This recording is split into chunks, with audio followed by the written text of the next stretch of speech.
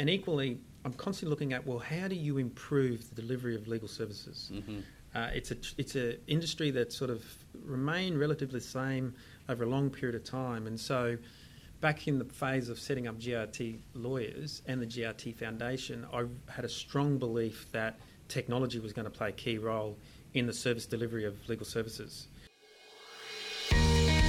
Welcome to the Arete Podcast, the podcast created to help senior executives and the organisations they lead live up to their full potential. Join us for cutting-edge interviews with leading senior executive and board members across all industry sectors, and for practical tips to accelerate your executive career. And now, here's your host, Richard Triggs.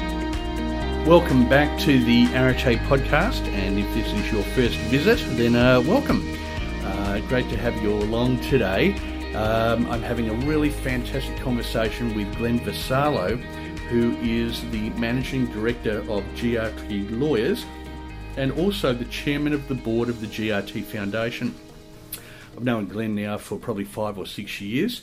It was fantastic to sit down with him and really have a chat about, what he's trying to achieve, which is quite unique within his space, which is the coupling of a commercial law firm with a foundation in order to really emphasise this idea of social entrepreneurship.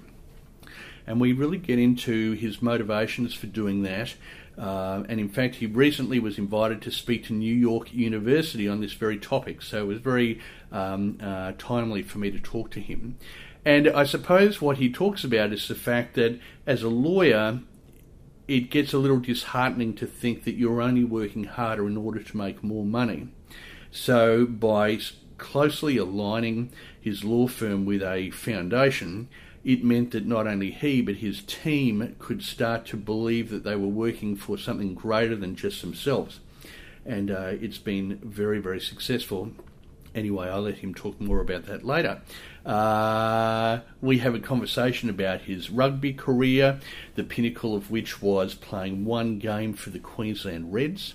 We talk about the fact that he had to hand deliver over 100 CVs to law firms in order to get one interview, which I think has great relevance for those people who are looking for some motivation in terms of their job search. We talk about how to build high-performance culture, particularly within professional services environments. And as I say, we talk a lot about this idea of social entrepreneurship. Another very interesting thing about Glenn is that back in 2011, way before it was cool and trendy, he was developing an app to allow listed organisations to run shareholder meetings through their phone. And I imagine at the time, talking about app development would have been a very weird and unheard of thing. And he talks a little bit about the challenges and the opportunities that he faced through that experience. Anyway, enough of me talking. Let's sit back now and enjoy this conversation with Glenn Vassallo. Well, hi Glenn, welcome to the Arete Podcast. I know that we've been talking about doing this for a long time, and it's fantastic to finally have the opportunity to sit down and have a chat to you. I suppose to begin with, for the benefit of people who are listening in, let us know a bit about your current range of professional responsibilities. Thank you, Richard, and thanks for having me. Yeah, and I look forward to having this conversation with you. My current role and responsibilities as co-founder and managing director of GRT Lawyers and the GRT Foundation is really to lead both organisations with the common purpose, which is ultimately to serve our clients to the highest legal standard that we can deliver, and through the foundation to serve the community to the highest standard we could possibly deliver to the local community. Not an easy thing to do, but one that I feel is over on track and delivering on.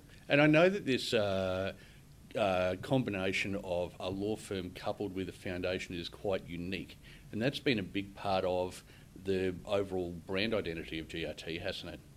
Look, it has, and I suppose when I grew up in a team environment, and my exposure into the law, particularly in the big law firms, was very difficult for that team environment to be cultivated and supported, and it took a long time for me to realise that the type of legal firm that was going to enable a particular type of lawyer to thrive didn't exist. And I suppose GRT is just a reflection of what I really wanted to do, which was a combination of the cut and thrust of corporate deals, IPOs, takeovers, etc. But the other part of it was, well, after a while, those deals can make someone feel quite stale. You can find it difficult to really stay motivated to perform at a high level. And so I had to figure out a way in which I needed to be connected with something that was a bit bigger than that. And that did take a long time to unfold.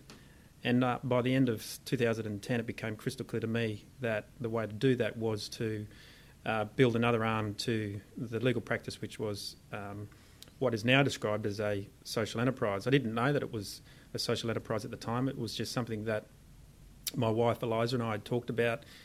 She's a high-quality child psychologist, and together we came up with this idea that I would lead the law firm and she would lead the social enterprise to provide high-quality services to children, supporting their mental needs. So in a nutshell, if I understand correctly, what you're saying is that the motivation for doing good quality legal work was that a proportion of the fees that were generated through that were being utilised in a social enterprise.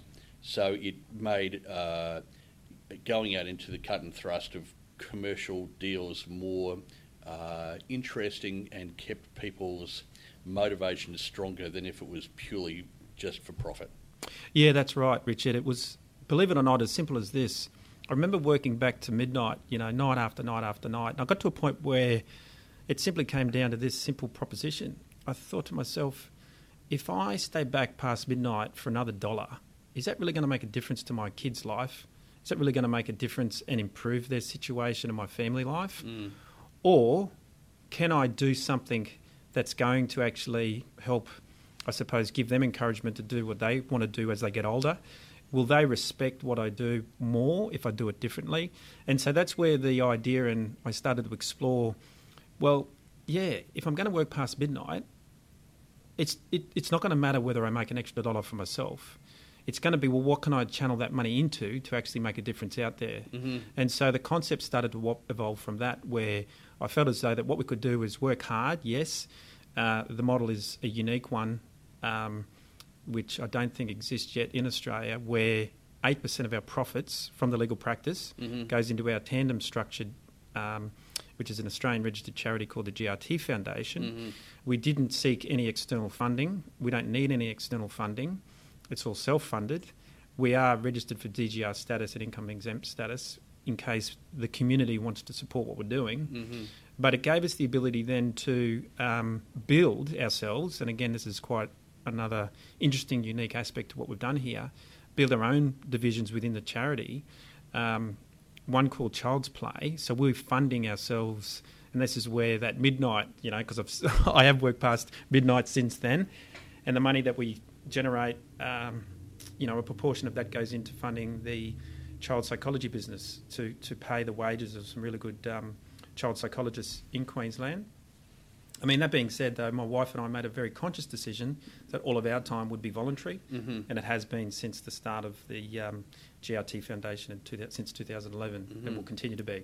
So a couple of questions. Firstly, why build it yourself versus identifying a couple of causes that you really believed in and just giving them money to do the works that they would be doing otherwise themselves? Oh, great question. In fact, it all started to percolate in terms of the idea over a series of years. Like it started really back in sort of 2007 and 2008 when the thinking process from my point of view started to evolve. And so the starting point was I realised that the cut and thrust of the legal blended with the community contribution was where I wanted to go and my wife and family wanted to go. The next question was, well, how do we best do that? And at the time my wife was working in a palliative care unit, highly regarded one in Queensland, where she was helping educate kids around what would otherwise be described as something very morbid. And to me, it just was a light bulb moment where I thought, wow, what a significant contribution to the community. She was helping kids deal with grief and loss where, they lost a mum or a dad or a sibling. Sure. It's interesting. I've had Paul Quilliam, the founder of Hummingbird House, on the podcast. And so it's a very... I don't think it's something that people think about in the back of their minds, but not really consciously until it gets brought to their attention. You go, yeah, I can really see how critically important it is to have those conversations. Oh, look, and they've done a tremendous job at Huntingbird House, and we did, and part of that process, and to answer your question, is that we did speak to Paul, and we spoke to everyone we possibly could to figure out what were they doing, because what we didn't want to do was duplicate some other service that was out there. And as it turned out, when my wife left the bereavement centre to have our two kids, that centre no longer, a couple of years later, ceased to exist. So what we then worked out was, well, what we could do is do it ourselves and fill that gap. So yes, it was a very important decision for us to figure out whether we could work with another group, or in fact, was it better to actually solve the problem ourselves and build it ourselves, which is where we landed, because it didn't exist. Fair enough. And the other question was, you said a contribution of 8%. Where does 8 come from versus 7 or 10, or why 8? Chinese superstition, really. At the time, at the time when I was really thinking this through, I was doing a transaction in Singapore, right? And it happened to coincide with Chinese New Year. Okay. And while I was up there, I was, conscious of all the miniature mandarin trees and all of the different Chinese philosophies. So I thought, okay, 8's a lucky number. I'll go with 8. It was that simple. Wow. Oh, there you go. As a complete segue, I was just reading something yesterday, and they were talking about Feng Shui, and I was thinking, I haven't heard about Feng Shui in such a long time. But for a brief moment in time, everybody was reorganising their house and redesigning their office and, to these Feng Shui principles. And then before you knew it, it's gone. Yeah. So I don't know what made me think about that, but I suppose in Asian cultures that has a big impact on certainly the way that things are thought through. And Feng Shui is quite a major piece in places like Singapore and Hong Kong.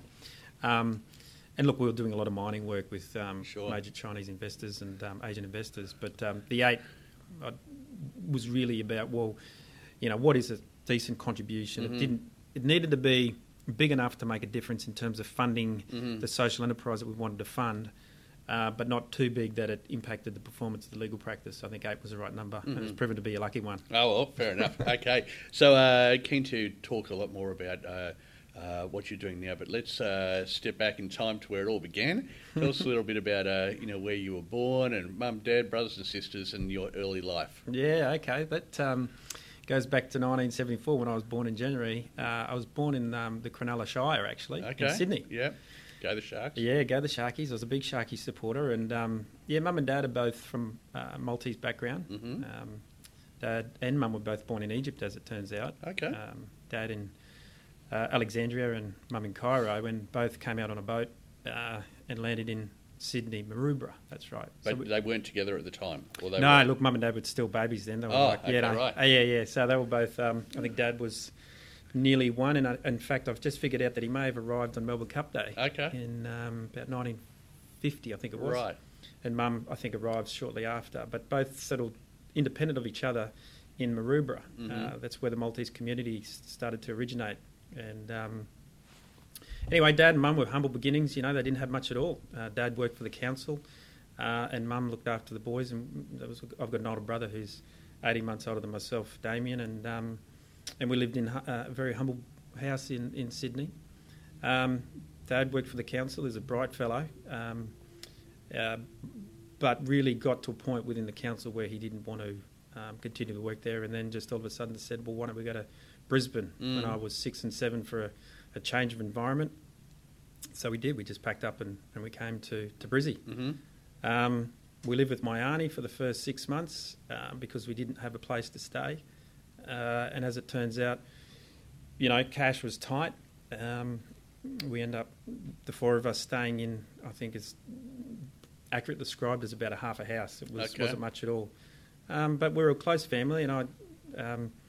at that stage was just a little fat Maltese kid who enjoyed his footy and still followed the Sharks, even though I was living in Brizzy. But from that I suppose I'm very grateful for what my parents gave me, which was, unreserved support and love. And from there we were able to sort of work our way through. Dad worked 3 jobs, Mum worked 2 jobs. And Dad figured out that what he wanted to do was become a customs officer, so he studied Okay. at the age of 40 to become a customs officer and found his passion, which was being a customs officer. And Right. what that did is led us into Mount Gravatt. We ended up buying a house in Mount Gravatt, and I ended up going to a primary school, St Catherine's there. And then after that, my dad got relocated to Gladstone when I was 10. And To work at the port. To work at the port, yeah, Okay. which was 3 years up in Gladstone Mm-hmm. back in about, I think it was 1985. Okay. And that was a fascinating experience for me because it gave me an insight into the mining sector as a young 10, 11-year-old.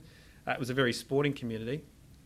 And it gave me the ability to meet some really nice people, appreciate, regional Queensland, and also concepts like boom and bust. I remember as an 11-year-old, people talking about, oh, this is a boom and bust town. And I'm thinking, well, what's that? Right. Well, people would say that, 7 years ago we had another 10,000 people in this town. And it was like, wow.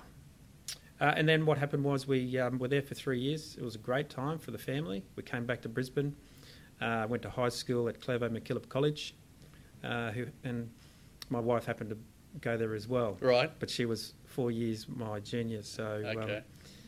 we sort of crossed paths a little bit when I was going through high school.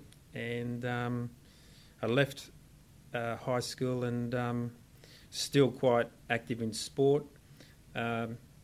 Hit 17, 18 and made a decision that I'd have a crack at sport. Mm-hmm. I was playing rugby league all the way through until the end of high school.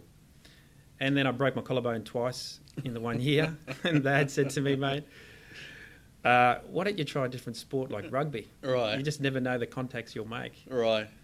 And I said, and I always took my dad's advice. Why would you try a different sport, say rugby league moving to rugby union, based on injury?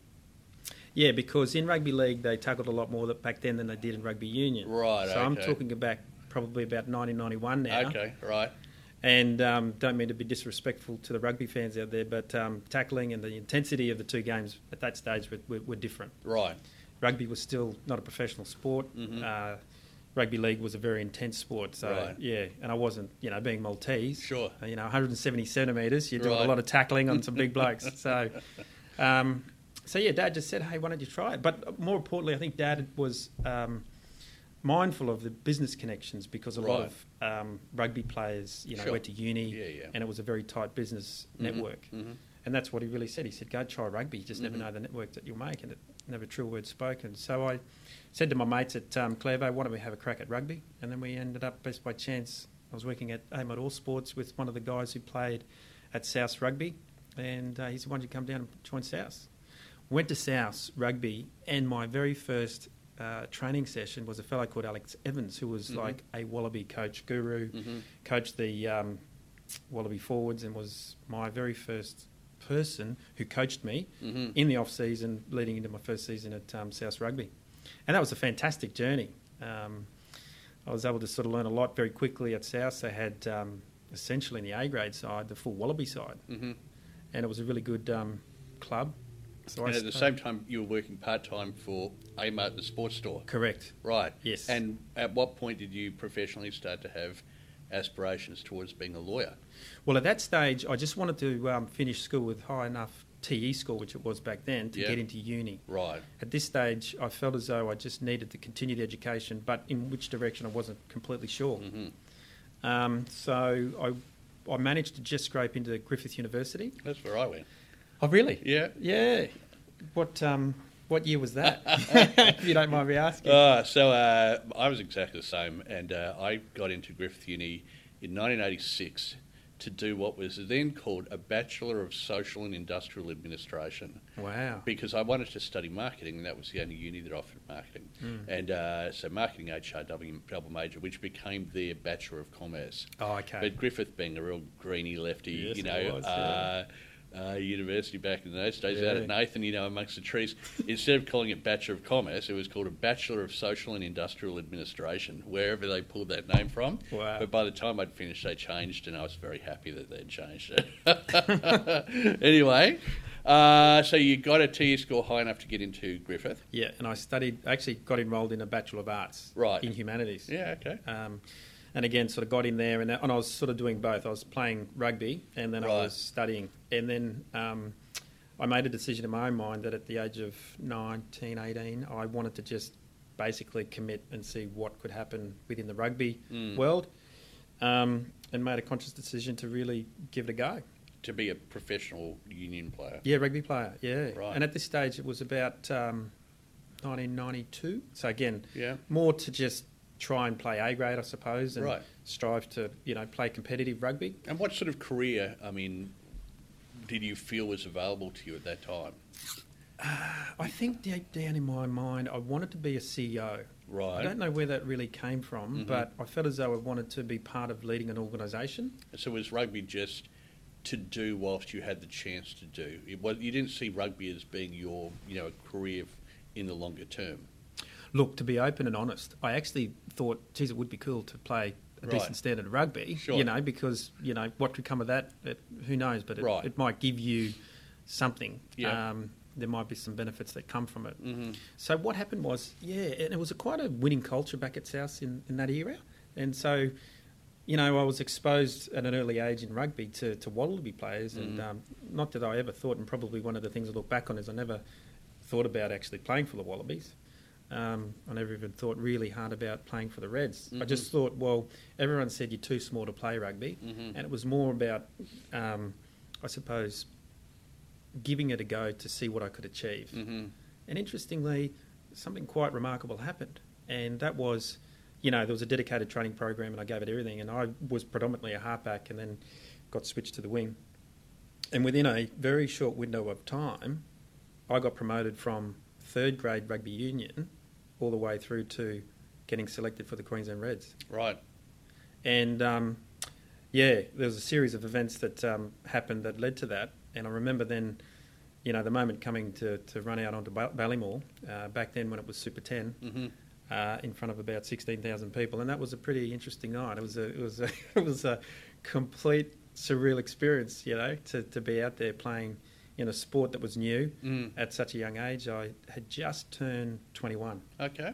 And anyway, the Queensland Reds went on to win that Super 10. And I only played the one game for the Queensland Reds, and that taught me a lot about myself. It taught me a lot about success.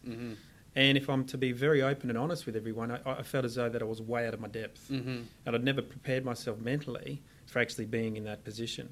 And it just taught me about different concepts of making decisions based off fear or decisions based not on fear. And so, all of that leading into the game, the pressure that I look back and see what I put on myself, the self-doubt that can creep into your mindset in pressure situations, to learn that at such a young age in such a high-quality team is what I then figured out what I wanted to do was I wanted to take those learnings and then apply it into business. And did you also feel sort of a sense of deflation that you only had one game? Do you look back and go, or do you say, wow, isn't it awesome I played a game, or boy, I could have played lots more games and I only got to play one?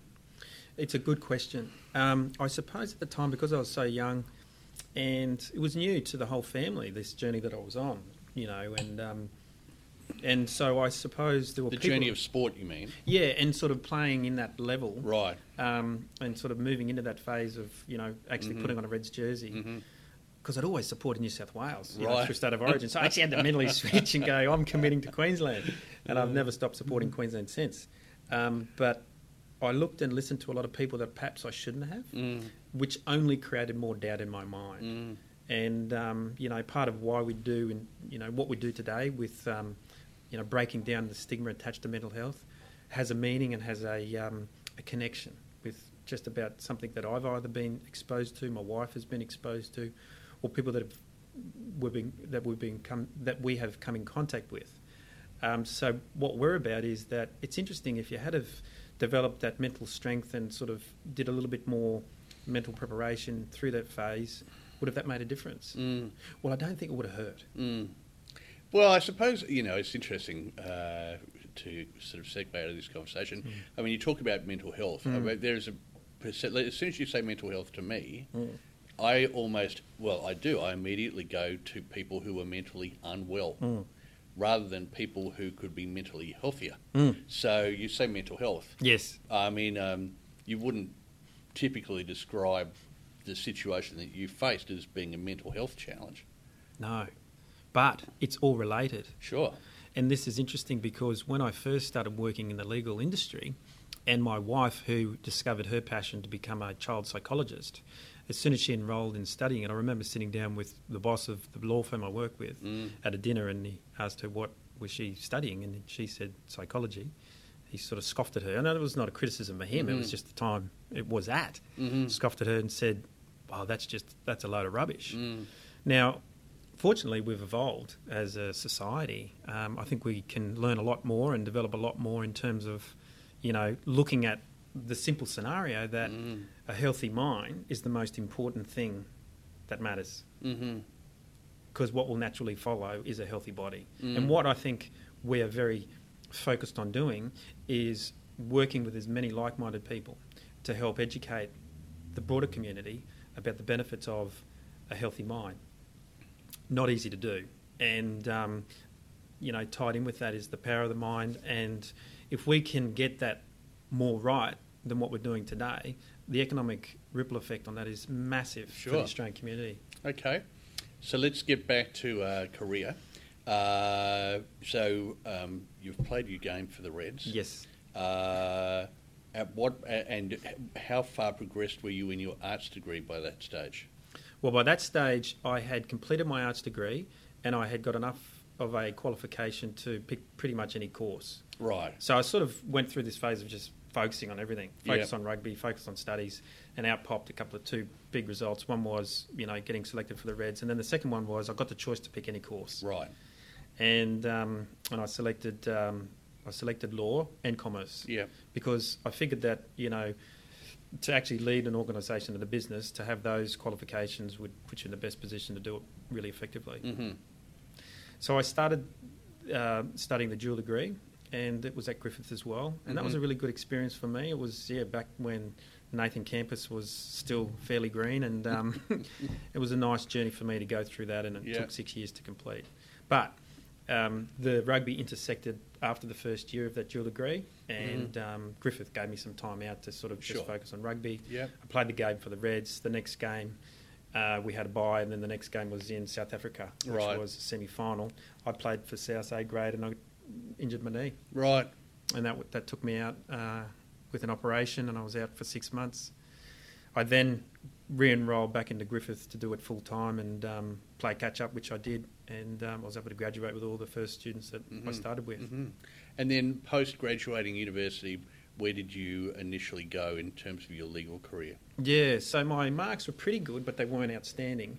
And so I found it very difficult to actually find a job in Brisbane. So again, I'm the sort of person that, gives everything 100%. So I actually did up my own CVs and walked around each and every law firm that I could find and hand-deliver my CVs to the receptionist. I didn't get too many replies. I got 2 back. One said, "Thank you, but no thank you." And the other one said, "We might see you for an interview." Okay. Glenn, and that was Clark and Can. Right.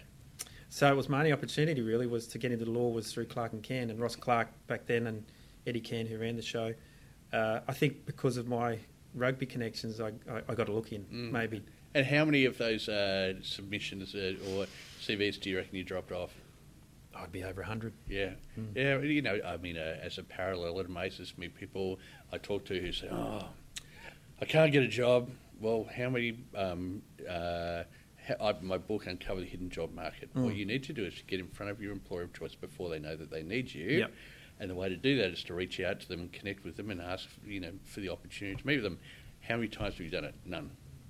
Or 5. Okay, so here's this guy or woman who's, been earning hundreds of thousands of dollars leading a massive organisation, and they're either too scared or too egotistical to go and do what you did, which is, walk around town, hand out 100 CVs. Now, you wouldn't do it that way anymore because of technology and so on necessarily, but fundamentally it's exactly the same concept, isn't it? Exactly the same. You only need one opportunity, and it took you 100 knocks to get in the door, but you got in the door.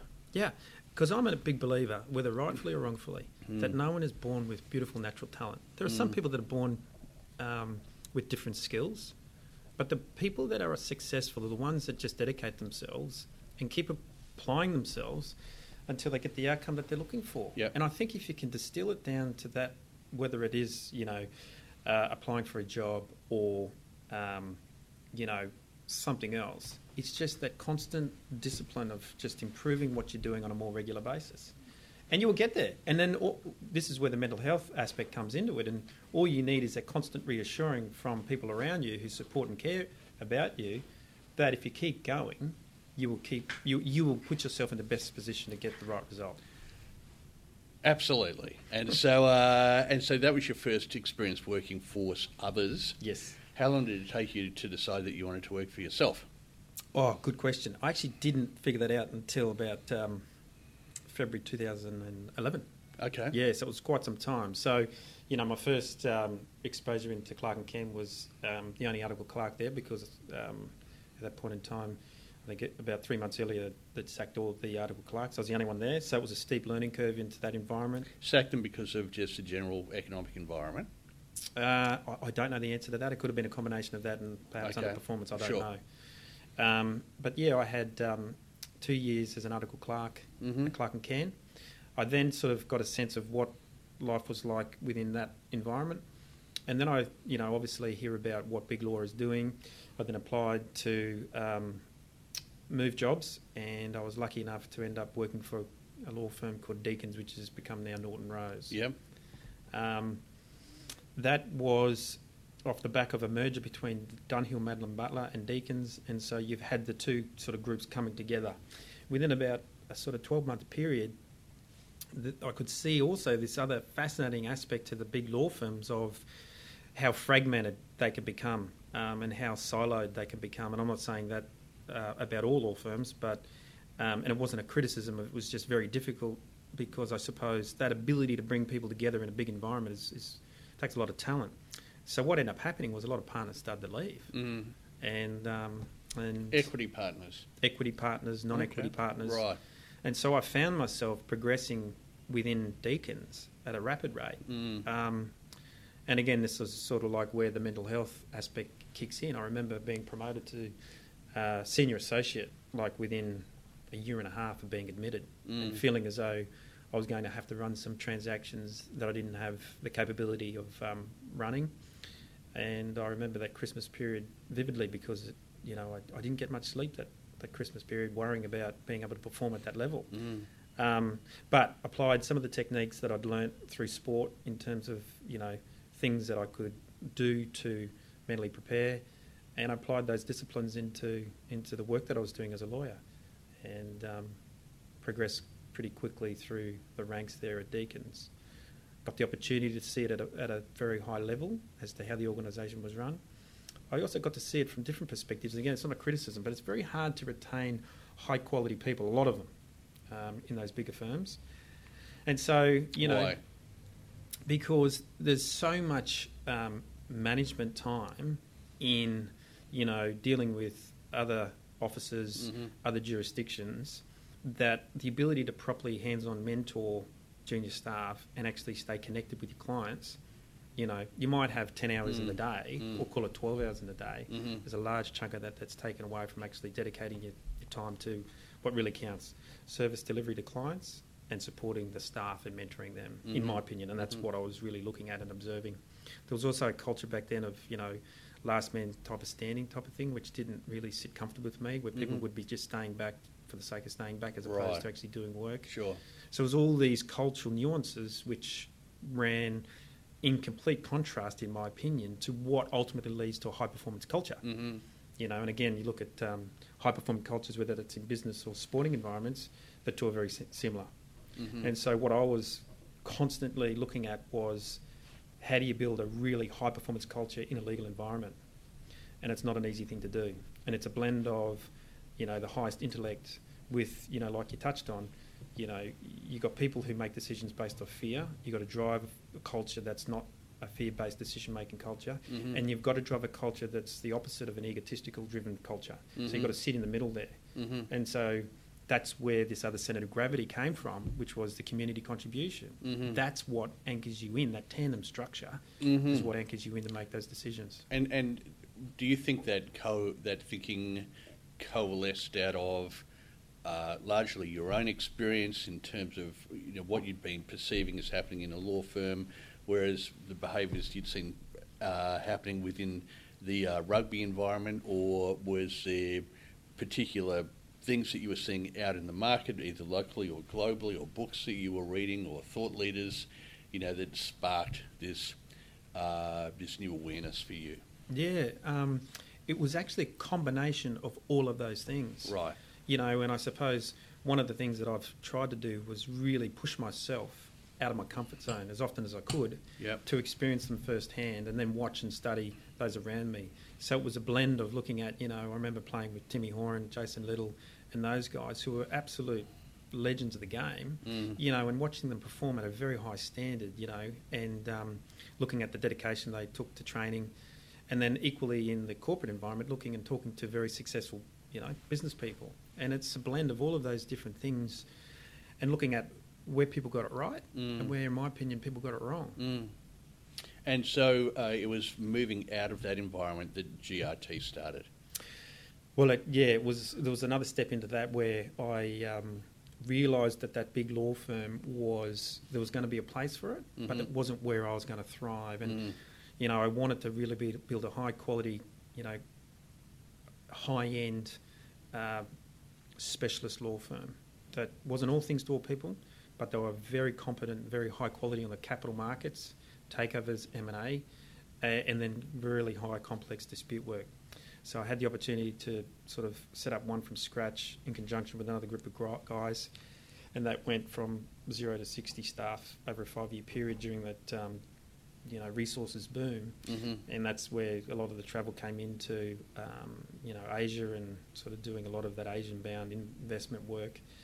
And it was that point in time where financially things were going extraordinarily well, and at the same time gives you the ability to sort of work out, well, is this stimulating yourself to perform, because part of it was, what's going to make me happy and what's going to make my family for the future really do well, and ultimately what my kids would be able to be motivated by.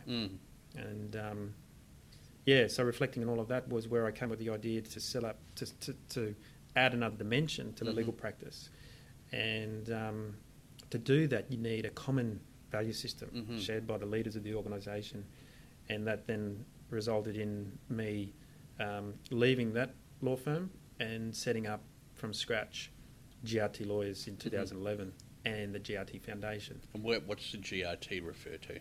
Yeah, so at the time we're doing a lot of global resource and tech work. Okay. So a lot of IPOs and M&A and complex work in resources. So GRT stood for Global Resource and Technology Specialists. Okay. Yeah. Right. So fast forward to 2018, and we're doing complex banking work in the capital market space, M&A space. We're doing complex industrial work. So we're not just limited to resource and technology. We're sort of industry agnostic. We just do very good, high quality corporate work and very complex dispute work. I use that exact term for my business. We are industry agnostic. So yes, I understand, and I suppose in an environment like Brisbane, yes, you to a large degree you need to be, without the massive, amount of work in the individual sectors, you've got to be a little bit more flexible. But technology is something that is obviously very important to you, and I know that for a while, you're involved in a listed organisation. You invented an app, and so that's quite an exciting, different string to your bow. Tell us about all of that. Yeah, and again, it's a constant fascination about, and I love the legal profession. It's a profession, for those that are involved in it, to be very proud of it. It's got a very important civil duty. And equally, I'm constantly looking at, how do you improve the delivery of legal services? It's a industry that sort of remained relatively the same over a long period of time. And so back in the phase of setting up GRT Lawyers and the GRT Foundation, I had a strong belief that technology was going to play a key role in the service delivery of legal services. So and it was also a bit of a creative phase for us as well, that we could look to express ourselves through the vehicles, and we set up GRT. And at that stage in 2011, when we set up GRT app, I would talk to people about us developing an app, and they would all look at us if we had two heads. It was very early on in development of apps. I could see that the development of technology was all sort of, moving into the phone. Back then, though, there was a lot of web-based development work. So what we sought to do as well was bring some scale to the business through the technology development. What I mean by that is this. In the corporate space, you have ASX-listed companies, companies listed anywhere else in the world, who, particularly from an Australian perspective, have to have shareholder meetings. So my job as a corporate lawyer would be to coordinate the shareholder meetings, to have the shareholder meetings, to deal with all the related shareholder matters. And it's, in my opinion, one of the most archaic elements to the Corporations Act and to corporate Australia. That these physical meetings still need to happen. I understand that there's a demographic change that needs to occur. So what we sought to do was create a hybrid structure that enabled listed companies to run a meeting through their phone. Right. And that's what we built. So we built technology that gave the ability for listed companies to license the technology to run shareholder meetings through the mobile device. And ultimately we built that, and then we got approached by a listed company for someone to buy that. They put a substantial dollar figure on the technology and the company to buy it. So we realised that company needed to be listed, and the thing on reflection was at the right time to list. And look, in hindsight, we probably should have delayed that.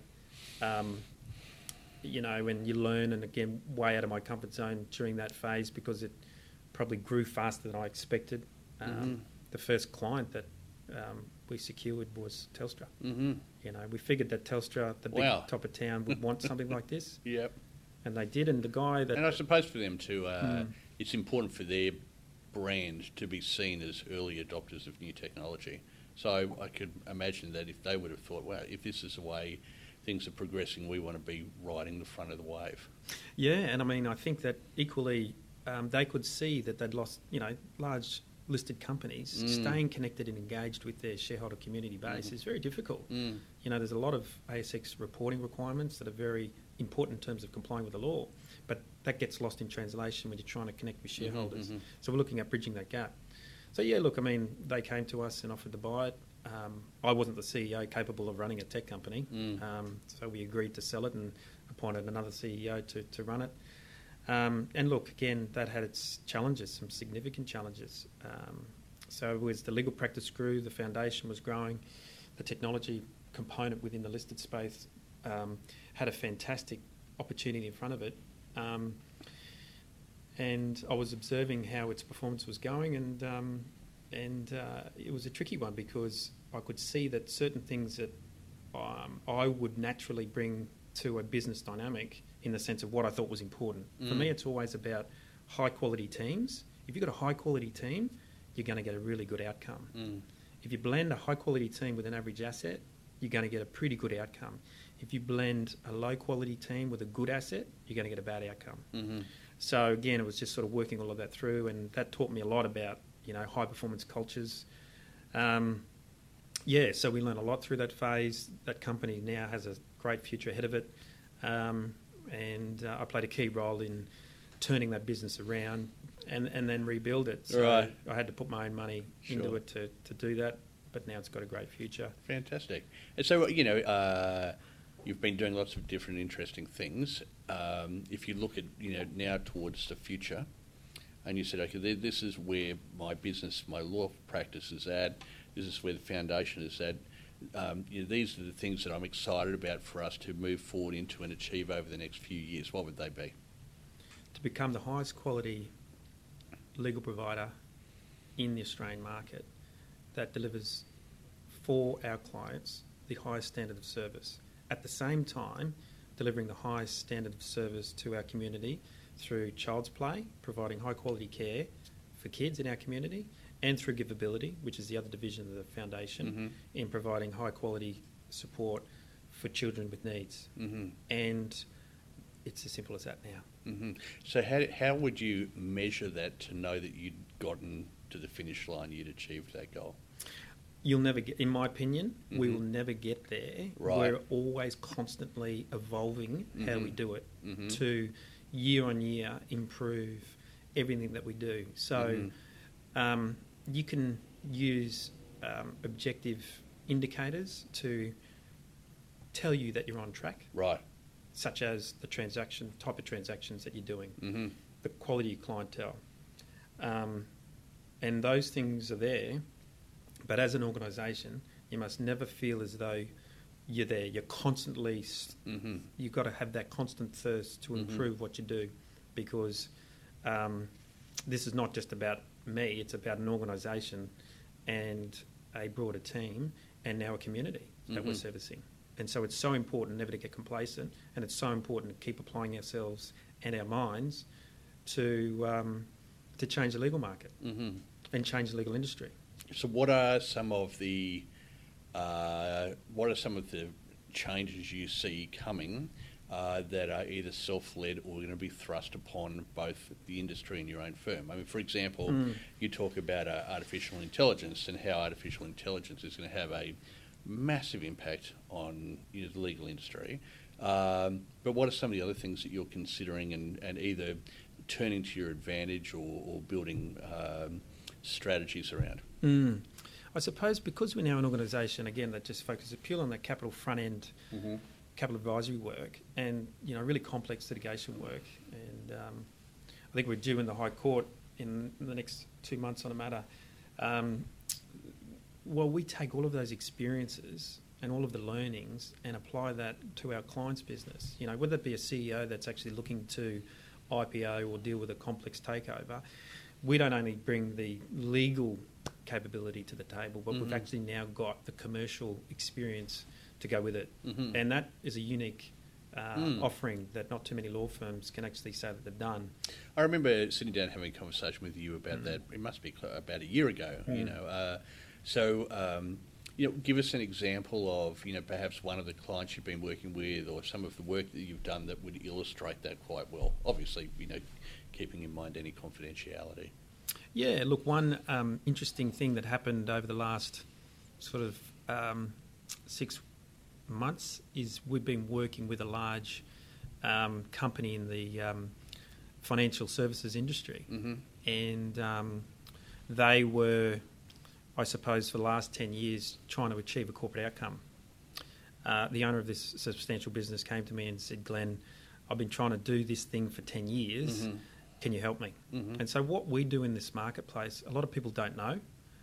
We much prefer to be in behind the scenes, working with the key decision makers. And so that thing could be a sale or a management buyout, or it could be, something that would substantially change the face of their business. Correct. A substantial transaction that transforms an organisation. Right. Okay. And what we do is we then work with the key decision makers and develop the strategy and then execute on that strategy. And so that takes time when they're very complicated transactions, or what we describe as a corporate outcome. It might even be, how do we diffuse a $100 million dispute, for example? Again, we've got expertise in that, so we can do things in behind the scenes to diffuse large disputes. So we're working on this outcome, and Friday last week got signed up, and we delivered that. Now, how that actually came about is kind of interesting, and it's where the commercial element is such a critical piece to delivery of legal services. It was certainly not something that my client had considered as possible, but the opportunity came through our network for this outcome to be achieved, and so we were able to not only unpack what the client was looking for in terms of what they were trying to achieve, but actually bring it to the table as well. It's still working through the process. It'll be public in the not-too-distant future, but that's a really good recent example where the client had been at it for 10 years, didn't achieve it. We work with them to achieve it, and we've delivered that to them as of last Friday. Fantastic. And you'd be working on multiple similar projects at any one time, I imagine. Yeah, so a lot of guys come, guys and girls, who are leading organisations that are looking to float. They'll come to us probably 12 months before they're going to be admitted to the stock exchange. We've got the capability of actually dissecting the entire organisation, the board composition, and really setting that whole IPO strategy, 12 months in advance. And so our, I suppose, philosophy is really, best prepared, produce the best outcomes. And so we work with those teams, share our learnings, share the things that we got right, share with people the things we got wrong, and blend that all in. But they will get independent, objective, high quality advice all the way through, and that's exactly what we strive to do every day. And what are the aspirations in terms of growing the actual size and footprint and so on of the business over the foreseeable future? Yeah, look, it's a good question and one that we constantly assess. But our focus is very much to continue to develop ourselves into the highest quality legal provider that people have access to. We're not all things to all people, but in our areas of expertise, we want to be recognised as the leaders in that space to deliver that high quality service. If we're getting that right in Queensland, we may explore that into other jurisdictions. But for us, Queensland's an important market. We want to continue to service that corporate market. We do a lot of work with high quality, and again, our model is very much high expertise in our chosen areas, and then we'll work with very high quality, similar like-minded organisations in places like Singapore. So, high quality law firms will work with us to do the Australian work, and we'll get them to do the Singaporean work. So it's a complete opposite model to the global international model. And the reason for that, as well as I found the big global law firms, and again, it's not a criticism, just my own observations, I felt limited in terms of, jurisdictional expertise. So if I had a very complex dispute in Africa, for example, and I wanted the best representative in that local jurisdiction, it became very problematic for me to be able to get the best in a global environment. Sure. Because the best may exist in a firm other than yours. Correct. Yeah. And in those jurisdictions, which are in their own right, have their own little idiosyncrasies, they generally don't fit within those big organisations. So we've got the flexibility to work with whoever, wherever. There's a lot of very similar models within the executive search space, which they're constantly reaching out to me. Richard, do you want to become Arete executive part of group? And I look at it and I say, there's so many constraints in terms of how I can operate and how I can present myself to the market and what I can charge in terms of my fees and so on. I've always politely declined. Whereas I suppose in your situation, you're really judging it on an individual transaction by transaction basis. You're not saying to the Singaporean company, we're setting up a long-term, strategic alliance, or it's more we have a particular matter we need to deal with. Will you partner with us on that matter? That's right. And no, that's exactly, and this is a really important point. Our philosophy is this: if we deliver, and focus on doing the best job that we can possibly do for our clients and the people we work with, then people will want to work with us. So, again, it's very much focused on everything that we do being in the moment to deliver the best that we can do for our clients at that point in time, and doing that every single day. And the longer that we can do that for, the better it will be for GRT and the people that we work with. And what about the goals for the foundation? Where would you like to see, in particular, Child's Play and Giveability grow to? Yeah, it's a really good question, and I had the opportunity to recently be invited to go and speak at New York University there on social entrepreneurship and impact investing. Now, when I set up the concept of GRT Lawyers and the GRT Foundation, I did so because my wife was such a high-quality child psychologist, and I wanted her to be supported, because when she was working in those different environments, they were always capital constrained. And I was always sort of working with her to say in the background, there's got to be a better business model. So for us to have built Child's Play into a sociable, sustainable enterprise where we can actually continue to do our service and not have to put any more money in is a very unique model. But that took a lot of work to get that right, a lot of analysis. But what we can do is duplicate that in different regions. So I'd like to look at duplicating the Child's Play service. That's one goal. The other thing from a law firm perspective is that I think that we've got such access to information as a law firm, and lawyers generally, who like to be mentally stimulated, is that now we're opening up to our staff for them to explore what else is out there for us as a group to solve. within the mandate of our constitutional objectives. And so we run, monthly sessions as a firm where we hear from the staff as to what they see are important issues. And as a collective group, we talk all of those matters through. So we're actually now got a couple of ideas that we're working towards. It looks as though one might be now that we're doing the child psychology. One of the things that we're dealing with is that we've got a big waiting list now. So we've got 9 high-quality child psychologists who are seeing now probably 120 kids a week. We can bulk bill them and still make a little surplus. It's not a lot, it's $100 a month. Again, part of the model. But we've got a big waiting list. So we've got people coming from rural Queensland to come to Morningside to be seen by Child's Play.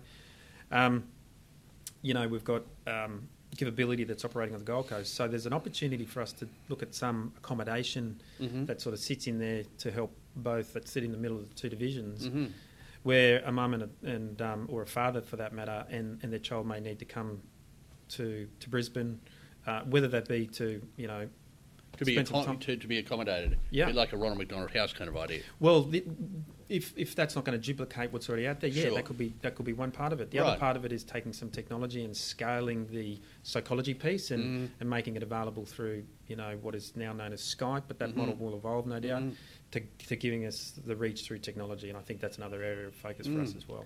I've been listening to a particular podcast, and they use this opportunity to have little sponsors. That's obviously how they make their money. In fact, they make a lot of money.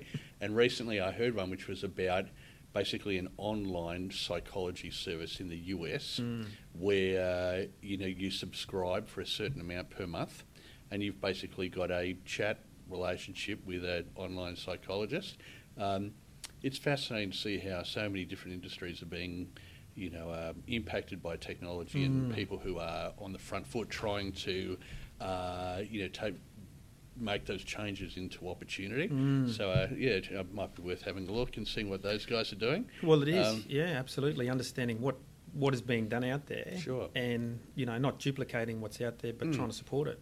Now, before we wind up, because Yes. I recognise you've got a very busy day, we've talked a lot about your career and about law and the Foundation Sun, but in terms of your mental health, so what are the kind of things that you like to do when you're not at work, to keep your mental health as high as it possibly can be?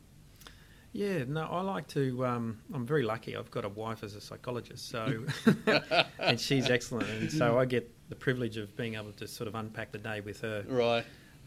Because she's part of GRT and a significant part of that. That helps a lot. And again, it's talking things through with her. I love being out in the surf, so I love surfing. I love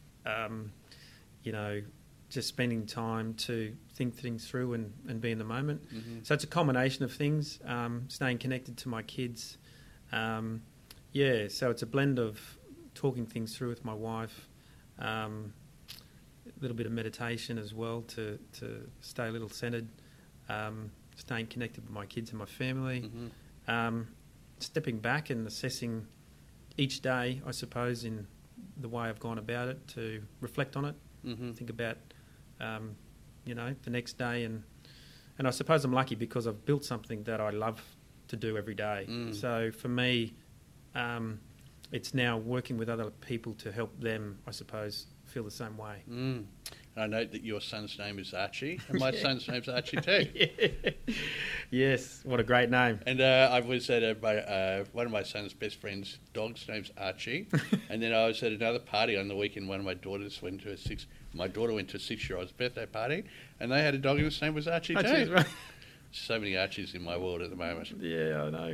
He's now about to turn 9, and so back then 9. So he Archie wasn't all that common, but my wife loved the name, and as do I. Is he Archibald or Archer? Just straight Archie. No, Archie. Yeah, right. Well, my son's Archibald. Everybody calls him Archie. Yeah. And so my son's just about to turn 11.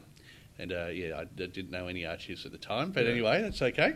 Well, look, Glenn, I really appreciate your time today. It's been a fascinating conversation. Before we wind it up, is there anything else that you wanted to add, or I didn't ask that I should have asked, or any final comments from you? No, thank you, Richard, for the opportunity to be able to talk with you today, and I look forward to more conversations with similar people to help us, as I said at the start, to healthy mind equals healthy body, which is a better community. Sure. Well, on that note, thanks again and have a fantastic afternoon. Thank you, you too, Richard. Thank you for joining us on the Arete podcast with Richard Triggs. If you'd like a free copy of Richard Triggs' book, Uncover the Hidden Job Market, How to Find and Win Your Next Senior Executive Role, please visit uncoverthehiddenjobmarket.com to register your details. The Arete podcast is brought to you by the Experts On Air Podcast Network.